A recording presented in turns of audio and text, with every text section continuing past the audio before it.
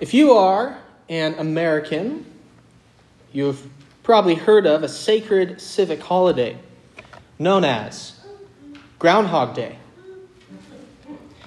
It's the day of the year when a groundhog named Punxsutawney Phil comes out of his burrow and predicts how the weather is going to be. If he sees his shadow, he retreats back into his burrow, and we will see 6 more weeks of winter. If he does not see his shadow, then spring will arrive early. Perhaps that seems a little far-fetched to you, but I'm not sure that it's any less accurate than the predictions of our official weather meteorologists. Now, there's a whole ceremony for this that takes place in Punxsutawney, Pennsylvania. I'd be surprised if any of us here have gone to it, though maybe you have. If so, let's talk after the service about that. But at least you might have seen the movie Groundhog Day. If you haven't seen it, the basic premise is that an arrogant Pittsburgh weatherman is forced to go to Punxsutawney for his annual coverage of the Groundhog Day festivities. He arrives in Punxsutawney the day before Groundhog Day and stays the night in a bed and breakfast. The next morning, he goes to the festival, gives a half-hearted coverage of their events, and acts like a jerk to just about everyone he encounters. He makes no attempt at hiding his contempt for the assignment, for the small town, and the hicks who live there. When he tries to leave, however, the highway is closed due to an unpredicted blizzard, forcing him and his crew to spend another night in Punxsutawney. To his horror, when he wakes up the next morning, it is not February 3rd, but he is somehow at the start of Groundhog Day again. He is forced to relive the same day over and over and over again throughout the movie. And this happens until he learns his lessons, changes his ways, and then he's able to go on with his life. The prophet Jonah here goes through a similar experience. Chapter 3 is Jonah's Groundhog Day. If you look at the first 3 verses of chapter 3, and then you look at the first few verses of chapter 1, you'll see that they're almost exactly the same. There are some important differences, but Jonah is given a do-over, as it were. Jonah chapter 3 verse 1 says, "Then the word of the Lord came to Jonah the second time, saying," the word of the Lord comes a second time. Jonah didn't listen the first time. The Lord told him to go to Nineveh. He goes away. He attempts to run away from God, get away from the presence of God, and go down ultimately into the heart of the sea. But now the Lord has sent a fish to swallow Jonah, spat him out on the dry land where he should be, and he's given a second chance. Don't miss how gracious that is. It's a big deal to disobey the word of the Lord. In fact, no other prophet in Scripture do we read of disobeying the word of the Lord and being given a second chance. A few weeks ago, you might recall, an Old Testament reading we had was 1 Kings 13. 1 Kings 13 gives us an example of what might easily have happened instead to Jonah. Verse 1 of 1 Kings 13 tells us that a man of God came out of Judah by the word of the Lord to Bethel. He was sent by the word of the Lord from Judah to Bethel to prophesy against their wicked king Jeroboam and all his idolatry. And he was charged by the word of the Lord to not eat bread or drink water in Bethel. So he goes, prophesies, does a couple of miracles, and says God's going to judge you, heads back to Judah. But what happens is there's an old prophet in Bethel who tricks the man of God into coming to his house to eat and drink. And he tells him An angel spoke to him by the word of the Lord, telling him he actually can eat and drink. But the text tells us, but he was lying to him. So straightforwardly, this prophet was lying to the other. And as they're at table eating, the word of the Lord came to the old prophet of Bethel, and he cries to the man of God from Judah, "Thus says the Lord God, because you have disobeyed the word of the Lord and have not kept the command that the Lord your God commanded you, but have come back and have eaten bread and drunk water in the place of which he said, 'Eat no bread and drink no water,' your body shall not come to the tomb of your fathers." After he eats and drinks, he is mauled by a lion in the road. And that easily could have been Jonah's story, the moment he decided to disobey the word of the Lord. But the Lord was merciful to Jonah.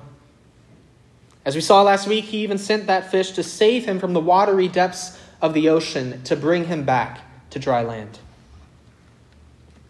And the Lord's graciousness to Jonah, despite his sin, despite his disobedience to the word of the Lord, reflects the grace that God has shown to the whole nation of Israel. He was patient and long-suffering with them. How patient was he? Listen to what Jeremiah says in Jeremiah 25. "For 23 years, the word of the Lord has come to me, and I have spoken persistently to you, but you have not listened. You have neither listened nor inclined your ears to hear, although the Lord persistently sent to you all his servants the prophets, saying, 'Turn now, every one of you, from his evil way and evil deeds, and dwell upon the land that the Lord has given to you and your fathers from of old forever. Do not go after other gods to serve and worship them, or provoke me to anger with the work of your hands. Then I will do you no harm.' Yet you have not listened to me, declares the Lord, that you might provoke me to anger with the works of your hands to your own harm." Jeremiah put in 23 years of ministry, faithfully and persistently proclaiming the word of the Lord to his people again and again, over and over, and the people would not listen. So God was patient. He was gracious to the people, giving them chance after chance. 23 years of rebellion, keeps sending and sending, and the Lord is gracious to us as well. Every Sunday when we gather for worship, God's word comes to us. And sometimes we hear it and we do it. Other times, like Jonah, we run the other way. We've all done it. All we, like sheep, have gone astray. We have all turned every one to his own way, Isaiah says. But yet, what has happened? The word of the Lord keeps coming again and again. It's coming to you now. Grace upon grace. Let us not presume on this mercy, but give thanks to God for it and respond as we ought to. As Psalm 95 says, "Today, if you hear his voice, harden not your hearts." In verse 2, the Lord gives the commission. "Arise, go to Nineveh, that great city, and call out against it the message that I tell you." That's very similar to the Lord's original commission in chapter 1, verse 2. "Arise, go to Nineveh, that great city, and call out against it, for their evil has come up before me." But there are a couple differences between these commissions.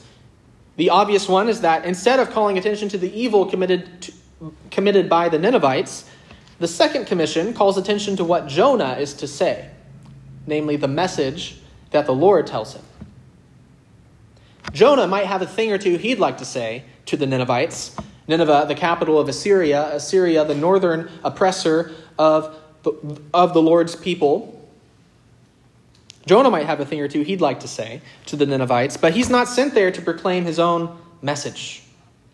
He's sent there as the mouthpiece of God to tell them what God wants to say to them.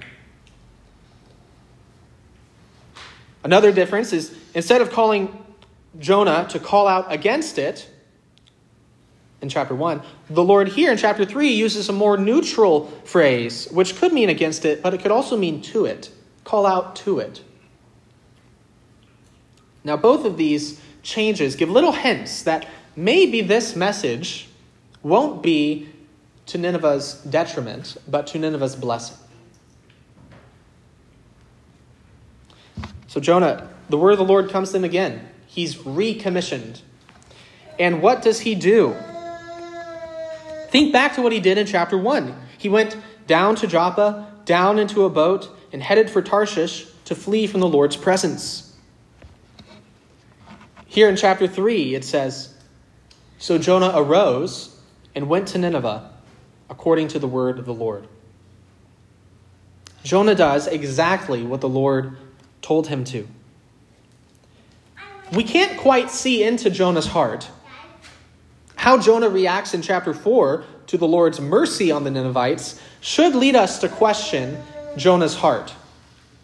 But here, at least outwardly, he is complying to God in a way he had not before, and that is a good thing. The psalmist says, "Before I was afflicted, I went astray, but now I keep your word." Before Jonah was afflicted, he was going astray, but now he's keeping the word. To go astray from the will of God leads to pain and suffering. And in the Lord's mercy, sometimes he allows us to experience these so that we will be shaken awake and led back to him and his law. Afflictions are a great teacher. The rest of verse 3 describes the city of Nineveh. Now, Nineveh was an exceedingly great city, 3 days' journey in breadth. That statement, 3 days' journey in breadth, has puzzled commentators because we actually have identified the ruins of Nineveh, and it does not seem like it would have taken 3 days to walk across the city. Some of your Bible footnotes may indicate that another translation would be a visit was a 3 days journey. This is because literally the Hebrew says Nineveh was a journey of 3 days. That's what it says. It was an exceedingly great city, a journey of 3 days. Some have suggested it might have taken 3 days to go up and down every street in Nineveh. Others suggest Nineveh might refer to not just the downtown proper, but a larger metropolitan area. Another intriguing suggestion is that this is actually referring to an ancient Mesopotamian custom that took place in larger cities, according to which, when there's an important political or religious figure who visits, that visit would take 3 days to complete. The first day was for the arrival, being received, accommodated. The second day was for the purpose of the visit, to communicate what needs to be done or do the business. And then the third day was for the sending off and the departure. So these larger capital cities had this whole custom in place that took 3 days when important ambassadors came. And so the first and third days involved meeting with various officials, giving and receiving gifts, preliminary meetings. Now, so those are a few options. I don't know actually which of those is the right option, but just to be aware, any of those is possible. And the point is Nineveh is a large, formidable city. It's the capital of Assyria. Verse 4 tells us what Jonah preached in this great city. Jonah began to go into the city, going a day's journey, and he called out, "Yet 40 days, and Nineveh shall be overthrown." To understand some of how crazy this is, we need to grasp that in Jonah's time, the nation of Assyria, and the city of Nineveh in particular, was known for their great cruelty. The prophet Nahum, prophesying 100 years or so after Jonah, describes Nineveh in this way: "Woe to the bloody city, all full of lies and plunder." Nineveh was a place of bloodshed, deception, and thievery. There's this video I saw online. You may have seen it, some of you. It depends if you're into niche Christian humor videos. But it's called The Millennial Missionaries. And it's the satirical video where Quinn and Kylie, millennial missionaries, talk about how they feel called to minister to the scuba instructors on the tropical island of Aruba.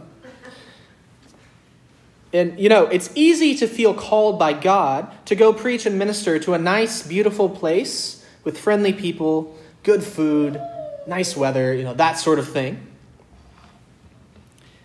Jonah was called by God to go deep into enemy territory, into the nation that was constantly at war with Israel, the nation that would soon be taking his people into exile, into a city of bloodshed, lies, and thievery.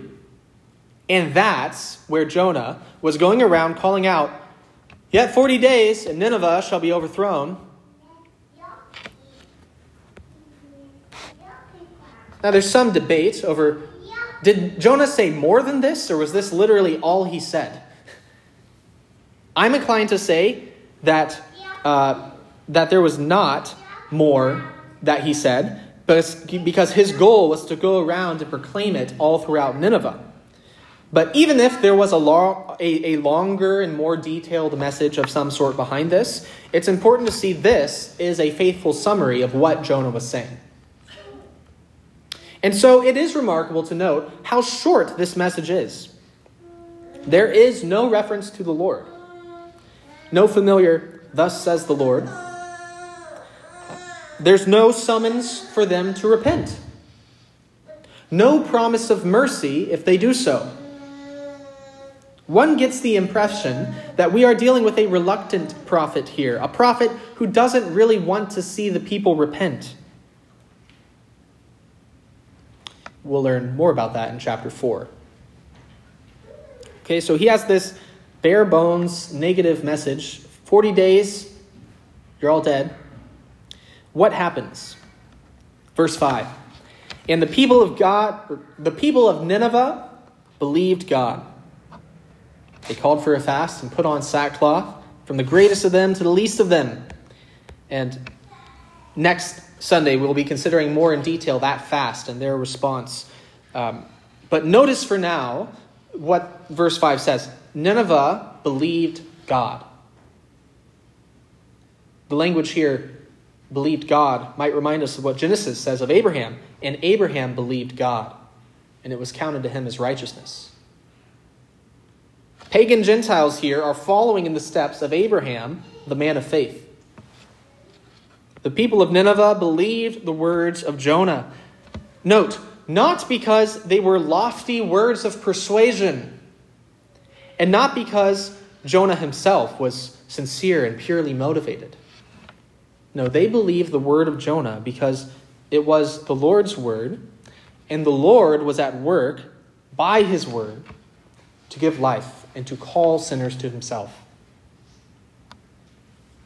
This should encourage you and I in our efforts to share the gospel. If the whole city of Nineveh repents over a reluctant prophet going around proclaiming, "Yet 40 days and Nineveh shall be overthrown," then the Lord can use anyone. He can use you and I. Whatever imperfect way you have of sharing the good news of Jesus dying for our sins. In Luke 11, verse 32, Jesus says that at the day of judgment, the people of Nineveh will rise up and condemn those who rejected Jesus' teaching, since they repented at Jonah's preaching, and Jesus is much greater than Jonah. Jesus' message was not primarily one of condemnation. Yet 40 days, you'll all be overthrown. His message was not primarily one of condemnation, but of salvation. For the Father did not send the Son into the world to condemn the world, but in order that the world might be saved through him. His message was, "Come to me, all you who labor and are heavy laden, and I will give you rest." Take my yoke upon you and learn from me, for I am gentle and lowly in heart, and you will find rest for your souls." The people of Nineveh repented in sackcloth and ashes because they heard those 8 harsh words of Jonah. How much more should we be encouraged to turn from our sins to Christ, who brings to us the full revelation of God's grace? Let us pray.